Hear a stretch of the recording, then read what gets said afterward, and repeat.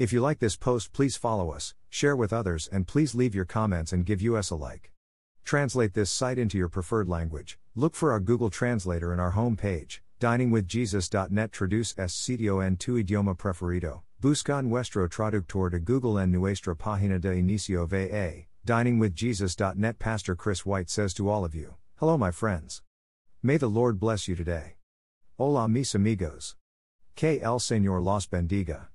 Jesus said that to become a Christian we must born again, John 3:3. That phrase implies that we cannot simply remodel our current lives, we must start over.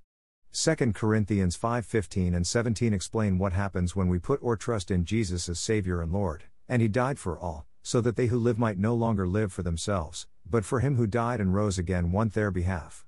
Therefore if anyone is in Christ, he is a new creature, the old things passed away, behold, new things have come. Jesus used the illustration of birth because we understand that, when a baby is born, a new creation is evident. Live birth is followed by a transformation over time from infancy to maturity.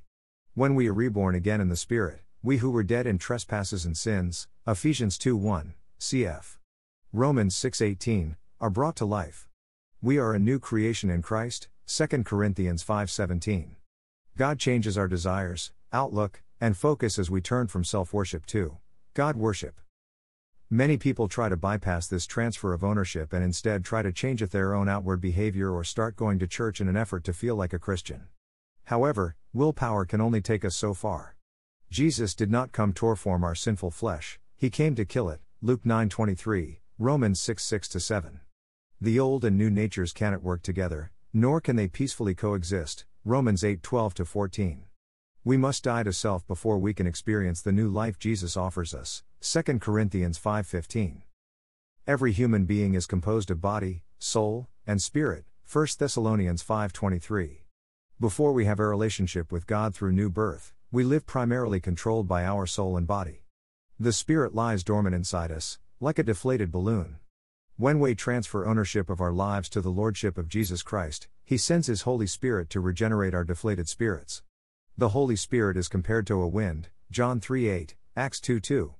At salvation, He pours into our hearts and inflates the Spirit inside us so that we can now communicate with God.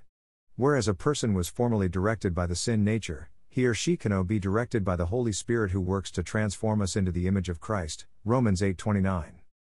We are to present our bodies as a living sacrifice and to renew our minds so that we begin to think as God thinks, Romans 12:1-2.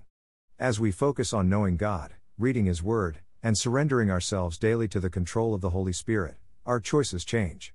Our pastimes, priorities, and passions change. The fruit of the Holy Spirit, Galatians 5:22-23, becomes evident where there were once only the works of the flesh, Galatians 5:19-21. Experiencing the new birth is only the beginning. God continues to work in us to present to Himself a holy people on that day when we see Him face to face, Philippians 1:6, 2:13, 2 Corinthians 11:2, Ephesians 5:27. Thank you to Got Questions Ministries. Copyright 2002 to 2019 Got Questions Ministries. All rights reserved.